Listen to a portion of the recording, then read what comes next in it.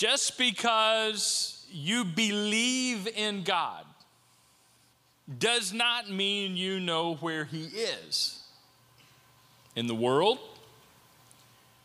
It doesn't mean you know where he is in your life.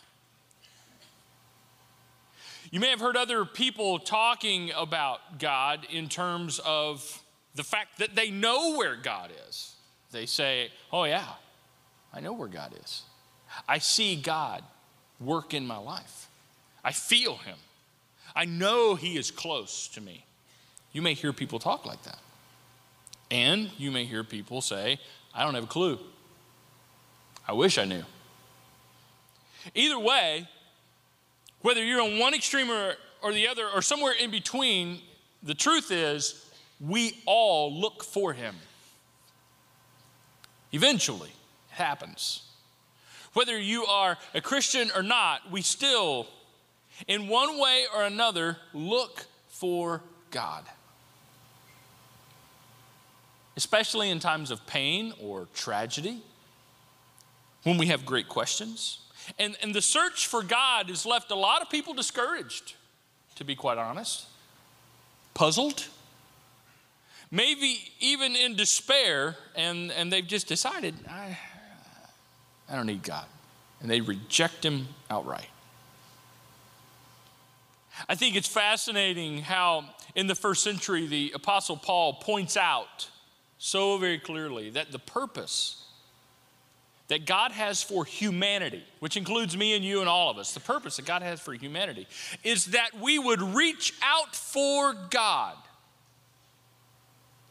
and find him, though he is not far from any one of us.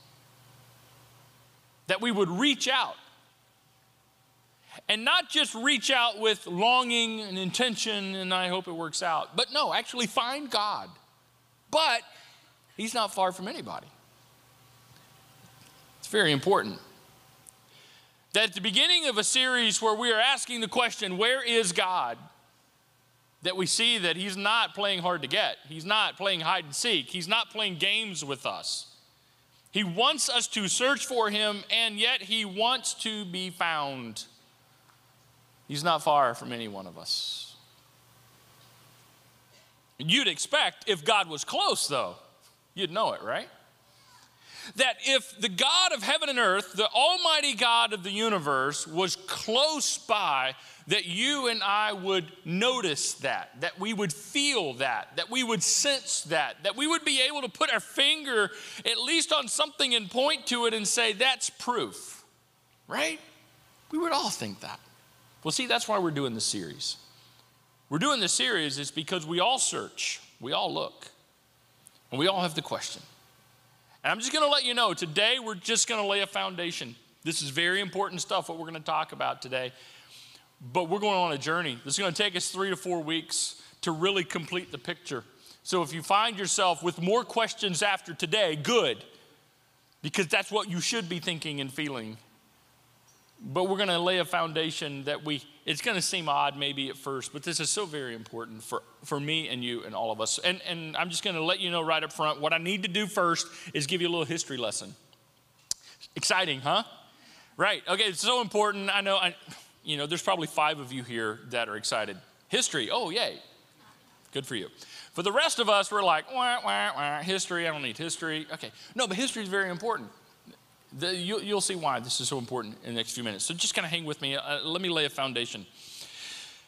I'm going to take you back thousands of years. Thousands of years ago in ancient Israel, if you're a follower of Jesus and you know a little bit about the Bible, this is Old Testament times, way back at the beginning, when God introduced himself to humanity as far as his presence is concerned. He introduced the fact that he was here and present on the earth in a very specific way. And I want to just put it up here on the screen, and we're going to go some different places, but it was called the Holy of Holies. The Holy of Holies was a specific room, and I'm going to summarize a lot. There's a lot of detail here, and I'm going to summarize a lot to take you somewhere. The Holy of Holies was a specific room in the tabernacle. Now, what's the tabernacle? It's a word we don't use often. The tabernacle was the place of worship for ancient Israel before they settled in Jerusalem and built a temple. Tabernacle was basically a glorified tent that they set up, and when they moved, they would take it down, and there were very specific specifications to how the tabernacle was to be built, and specifically the Holy of Holies. The Holy of Holies was the innermost room, the innermost part of the tabernacle, and then eventually the temple. When King David came along and King Solomon, and they built the temple in Jerusalem, you've still got the Holy of Holies in the temple now. It's not a tent that they're taking around. It's a specific place, bricks and mortar kind of thing, but a lot better than that, right? Beautiful. The Holy of Holies was the innermost part of the tabernacle, the innermost part of the temple, where the presence of God resided. It's where God, for lack of a better word, and I know it's not very reverent, but it communicates, it's where God hung out. It's where God was. And only one person was allowed into the Holy of Holies. It was such a holy place. Only one person was allowed in the Holy of Holies, and they were only allowed in that place one day a year.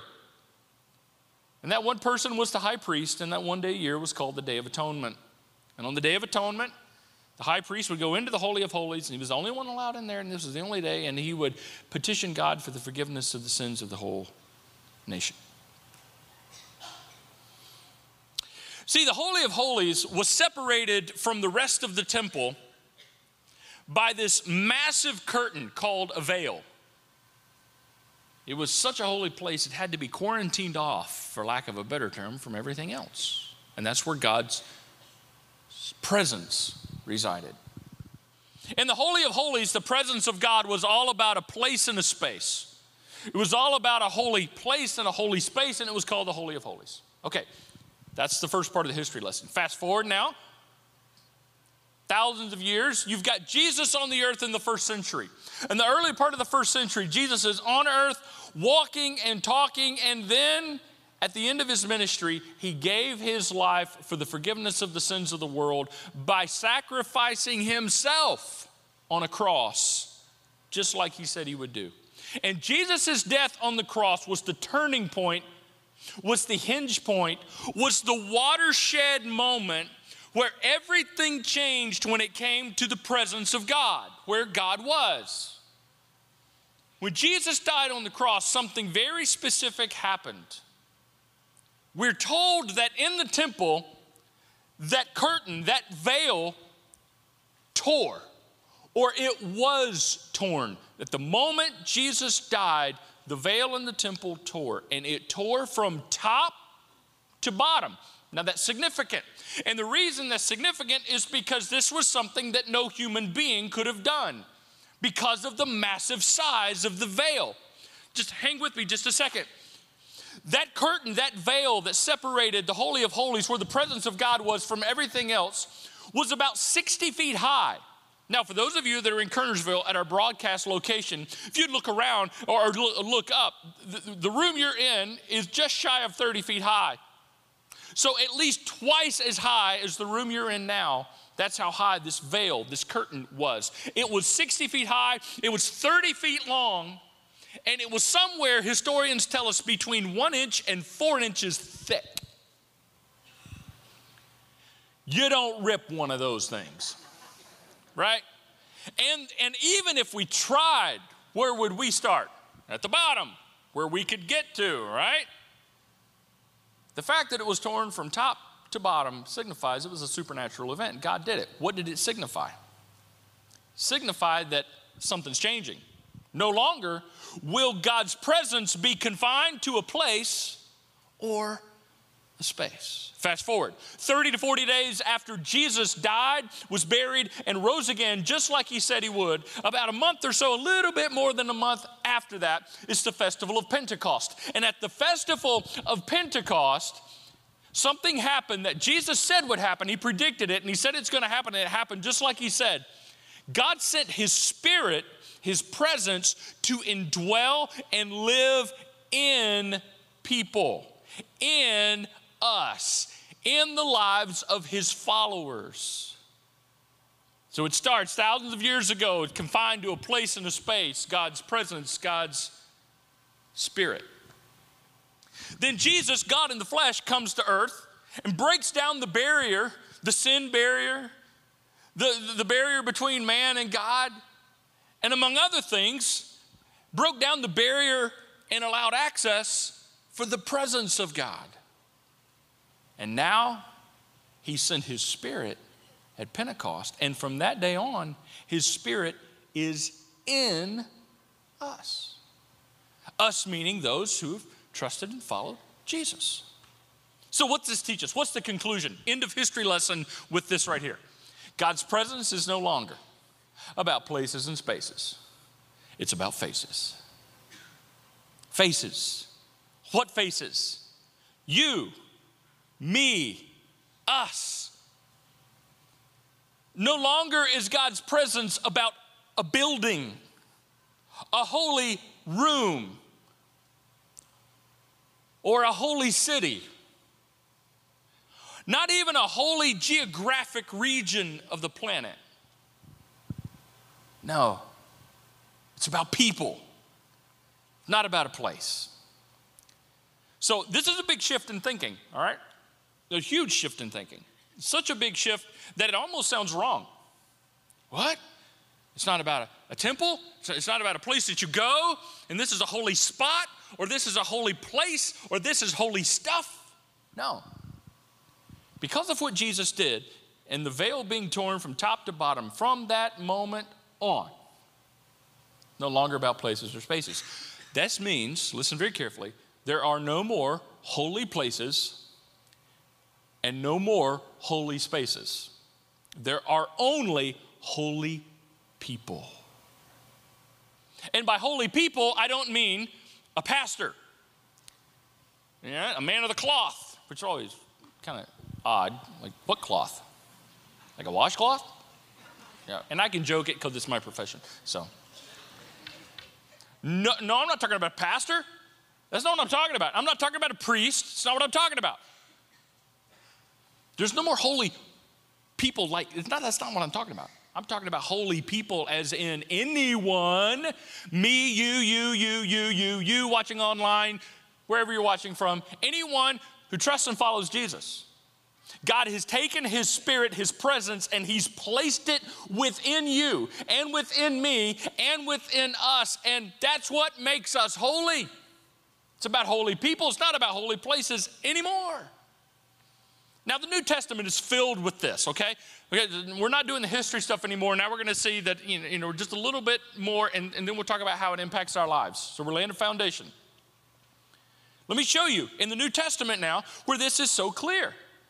Stephen was the first recorded martyr in the first century, a leader in the early church. And right before they killed him for his faith in Jesus, he was explaining to them why he believed in Jesus so much. And in his eloquent defense of his faith, he says these words, however, the Most High, talking about God, does not live in temples made by human hands.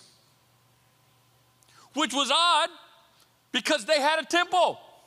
And until AD 70, until it was destroyed, they had a temple. What do you mean he doesn't live in a temple? He's always lived in the temple. He's in that room back there, the Holy of Holies, and we're not sure what happened to that curtain. We've been trying to sew the thing back together. This ain't working. I don't know if they've tried to sew it back together. I made that part up. But at least I told you I made that part up. Okay, all the other stuff. I don't know. Wow, man. I'm the temple. I'm the temple. Yeah. It's a shift in thinking. Paul, later on, says this to a group of philosophers that he was having a very interesting discussion with at Mars Hill. Since he, God, is the Lord of heaven and earth, he doesn't live in man-made temples. There it is again. He doesn't live in, well, where does he live? It's a great question. Paul, to a group of Christ followers in Corinth, says it like this. Don't you realize that all of you together are the temple of God? All of you together are the temple of God, and that the Spirit of God lives in you? You should know this. In you. I mean, that just blows your mind. How's that possible? I don't know. I just know it's true. And then he says it again. Don't you realize that your body is the temple of the Holy Spirit who lives in you? and was given to you by God? Why is that? How is that possible? He says, well, you don't belong to yourself anymore, for God bought you with a high price. And he's referring back to Jesus' death on the cross. When Jesus gave his life, he purchased the rights for you to be the temple of God, where he places his Spirit. As a result, you must honor God with your body. We'll come back to that. It's huge.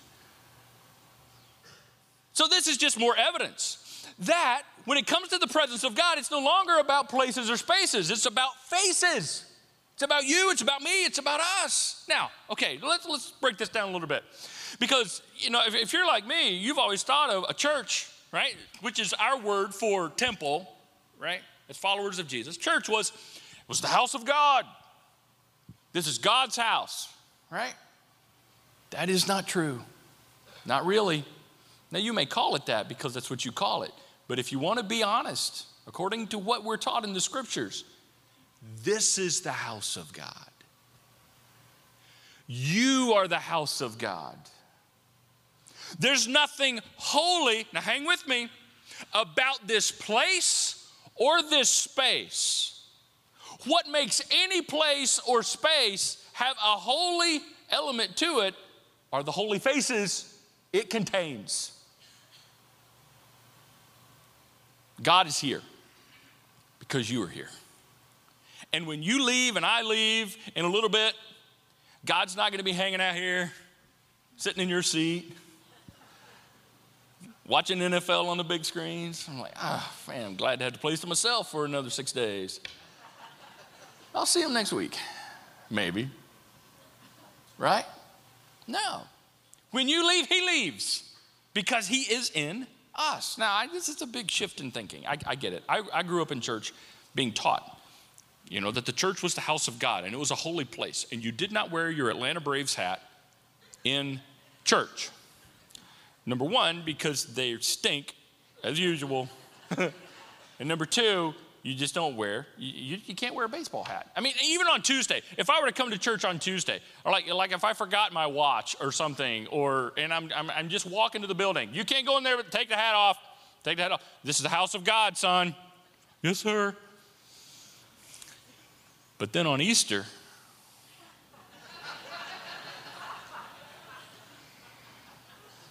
you see where I'm going with this? The place was filled with hats. Because the ladies get to wear hats on Easter. Like, what's up with that? If I'd have walked in with my Braves hat, they'd have kicked my butt out of there. It's a holy place. No food or drink in here. No food or drink. Don't you bring any food in here and no drinks. Why? Because this is the house of God. It's a holy place, son. Okay, yes, sir. Is there something unholy about food? Drink? Nah, it just makes a mess. Oh, so messes are unholy. Right? Until communion. Let's get bread and it's crumbly and the juice stains everything. Can't get that out of nothing. Right?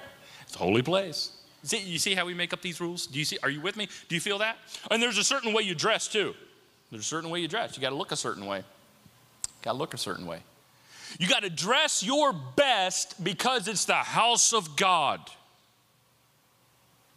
And there's a certain way you got to act. Why? Because it's the house of God. Now listen, I don't mean that in any disrespectful way. And this is kind of fun. We laugh at this kind of stuff because here at the summit, we don't deal with a lot of that because we've thrown out all those, as much as those man-made kind of rules and stuff as we can. We have the privilege of being able to do that, and I'm thankful for that, okay? But it's good that you understand this. You need to understand where all this came from. Because if this is the holy place and if this is the holy space, you had better shape up before you walk in here. However, if what God tells us is true in his word, that I'm the house of God, that you're the temple of God, that we are where God's presence is, and we are where God puts his Spirit, do you know what that means? It means that what's much more important than what we do here on Sunday in this place or space is how we live Monday through Saturday. Because I'm the temple of God. I'm the house of God. You're the temple of God. The Spirit of God is in you. The presence of God is in us. We take him with him everywhere we go. And so how we live our lives Monday through Saturday is of much more significance than what we do here on Sunday in this place and space. Because it's not about places and spaces anymore. It's only about faces. By the way, this is a huge benefit for those of you who are not Christians. A huge benefit of putting your trust in Jesus, becoming a follower of Jesus. Huge benefit because he places his Spirit within you. Can you imagine what it must be like to know that God is with you because God is in you? And wherever you are, that's where God is. God is always here.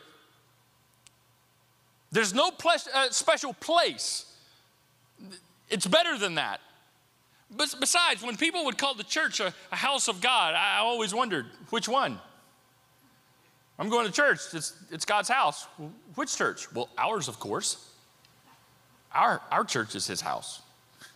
No, Pastor, all of the churches are his house. No, okay. It's better than that. He's in you. He's in us. It's more special than you can imagine because you and I are where God is. Brings us to this theme for this series that everything's kind of point back to. And it's going to seem simple. It's going to seem overly simple for you, but I promise you this is one of the deepest things you'll ever interact with.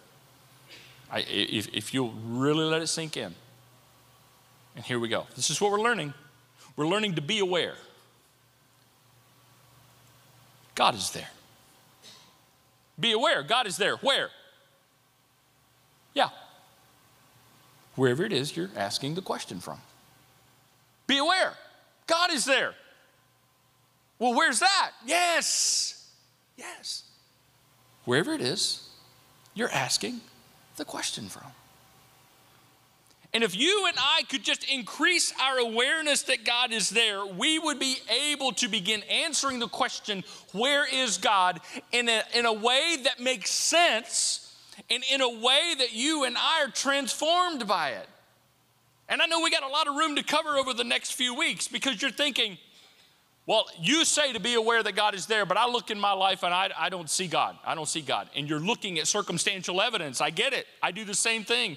And there's certain things we expect, okay? If the God of the universe is here, then it should look like this, smell like this, and be like this. We've typecasted the presence of God and put it in a box. And we like to open it and point at it and say, see? And when things go wrong and there's a mess in our lives, we go, God's not here. Because if God was here, that wouldn't go wrong, that wouldn't go wrong, that wouldn't hurt, that wouldn't be that way. You see, it's not true. You cannot detect God's presence just with circumstantial evidence. We'll get there. It's better than that. To be aware that God is there. Where? I don't see him. Yes. Right where you're asking the question from. In the circumstance that you're asking the question about. We say, well, I don't feel God. We're going to talk about that too. I mean, can I not feel that God is with me?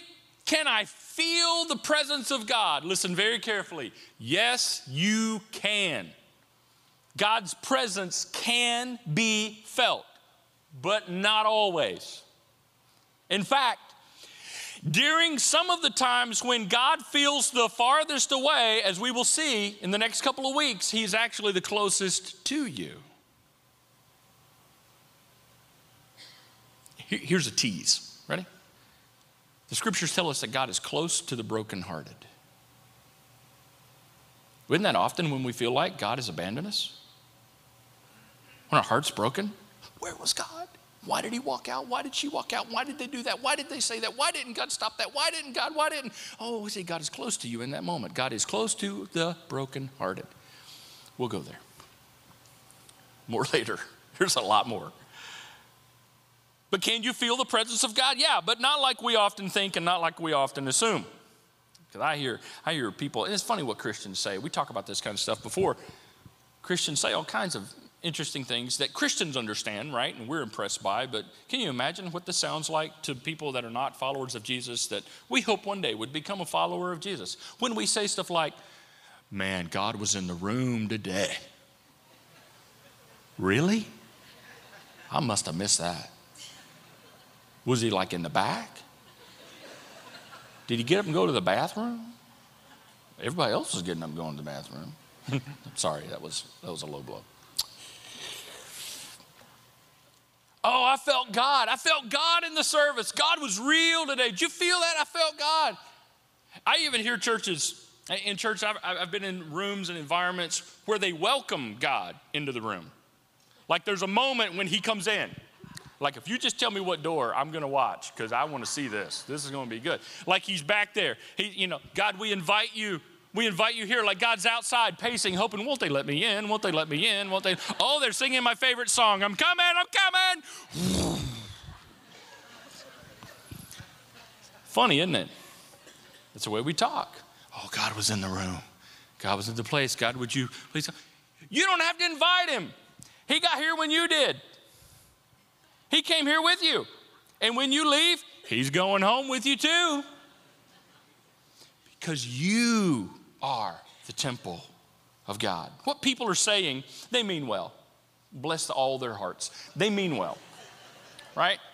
What they're actually saying, let's be honest. What they're saying is they felt something. They were emotionally engaged, and there's nothing wrong with that. But let's be honest. What creates emotional engagement?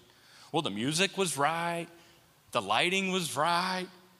And we took people on a journey, which we're all about, and we plan those moments, and that's very important stuff. It's all a part of helping people mentally engage the timeless truths, the eternal truths of God, and we want people to feel something, and I love feeling something. But let's call feelings are feelings, right? And if the music's right, or they play your favorite song, or if you shed a tear, or if you laugh, it's easy for us to say, oh, God was here. But here's the deal. If you feel nothing, God is still here. Oh, I love that church because God is there. Well, if there's one person who trusts and follows Jesus anywhere, he's there too. This is what you experience when you watch St. Jude's, right? Fantastic organization. Fantastic. What they do for families that can't afford the care, the medical care that their children need, amazing. But when you watch St. Jude's talk about what they do, one of the reasons why you are so pulled in is the way they present the information. It's with music, it's with story. We're impacted by story. Wonderful things. I hope you all think about supporting them. It's fantastic stuff. But let's call it what it is. Those are emotionally engaging feelings. Doesn't necessarily mean that God has showed up. It's also why you feel what you feel with the sad puppy commercials. Right? Just a sad puppy. And they're playing this, Sarah McLachlan song, In the Arms of an Angel. And you're looking, I'm watching this and I'm like, oh, I need that dog. And then they show a cat and I feel nothing. I feel nothing. My whole mind goes blank. And then they always end with a dog because, oh, there I am, we got to get rid of one of the kids. I got to get that, Yeah. Hey, listen, don't get me wrong. There is something, listen very carefully. There is something amazing and I believe even supernatural that happens when the people of God who trust and follow Jesus all get in the same room at the same time, and they begin to do what is described in the book of Psalms in the Old Testament, and they publicly together proclaim the goodness of God, and they sing about the greatness of God, and they, just remind each other how good God is, how great God is, and they sing about God, and they sing to God. Something happens in a room like that ignites passion and ignites emotions, and that's healthy, and that's good, and I want us to see more of that. But God is no more present in that moment than when you are alone in your car and the world is falling apart and you're not sure if you want to go home or drive this thing over a cliff. Be aware. God is there. Where? Yes. Yes. Wherever it is you're asking the question from. We've got to increase our awareness.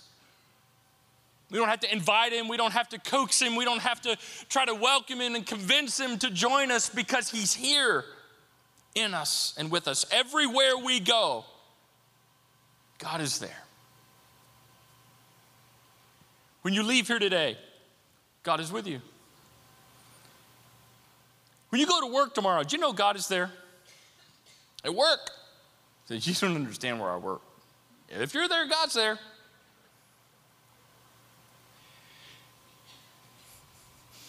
You know when you're in an argument with your spouse? Yeah, the real heated one? God's there too. And he's on your side. No, he's not. Don't you wish. But see, no. We're going there. The next couple of weeks, we're going to talk about that. You see how that impacts? That's why Paul tells us, so honor God with your life. Honor God with this temple you have. Because while you're sitting there going back and forth, and I told you so, and you're an idiot, and I can't believe I married you, and we're so done, and blah, blah, blah, blah, blah, blah, blah, God's right there. He's going, what in the world are y'all doing? You know, if Jesus were to walk, we'll go there later. I don't know.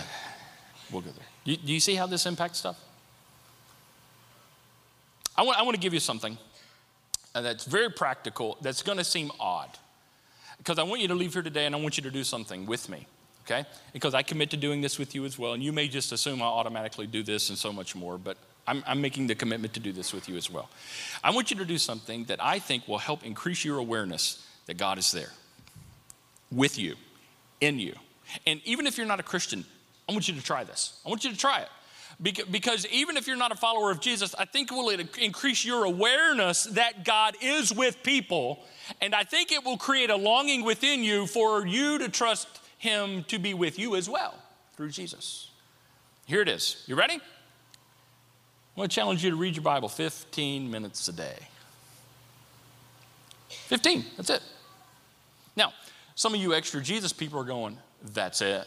How about an hour and 15? Oh, I'm so going to another church. So not spiritual enough. You go right ahead. The door's there, and there. We love you. 15 minutes. And specifically, I want to challenge you to read in the New Testament, where you see examples of real people just like me and you. I mean, it's all good stuff, but you have to know what you're reading. You have to know what you're reading and what the context is. It's all true, and it's all good. It all has a purpose. But in the New Testament, you get to see people just like me and you, where God is literally with them. And they're learning what that means and what that looks like and what that feels and what happens when you know that God is with you. And I believe if you will do that, it'll increase your awareness. Now, will it make all your problems go away? No. Will it fix everything that's broken in your life? No. But what it will do is make you more aware that God is there. Say, I don't have a Bible. We give them away in the lobby. If you don't have one, we'll give you one. If you're watching online and you don't have one, hit the contact us button. We will mail you one. We want to make sure everybody, and most of you have access on all of you, if you have a smartphone, you have access to amazing stuff right there on your phone. 15 minutes a day. And see if it does not increase at least your awareness that God is there. Doesn't mean your feelings are going to change, and it doesn't mean your circumstances are going to change, but the fact remains, be aware. God is there. Where?